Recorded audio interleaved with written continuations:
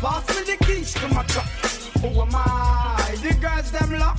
And I, we make love to pressure. You ever buck a girl with deep like a bucket. Draw for your nigga and your nigga can't stitch it. Draw for your oxen like a cow, you wanna chop it.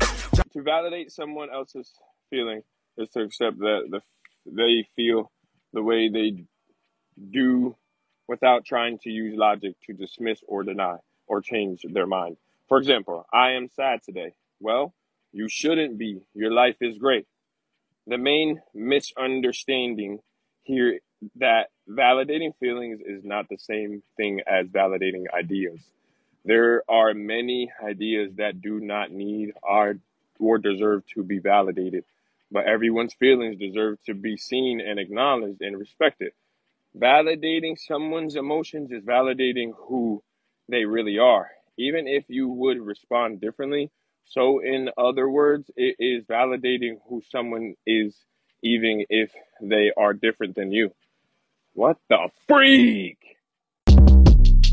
Short Cast Club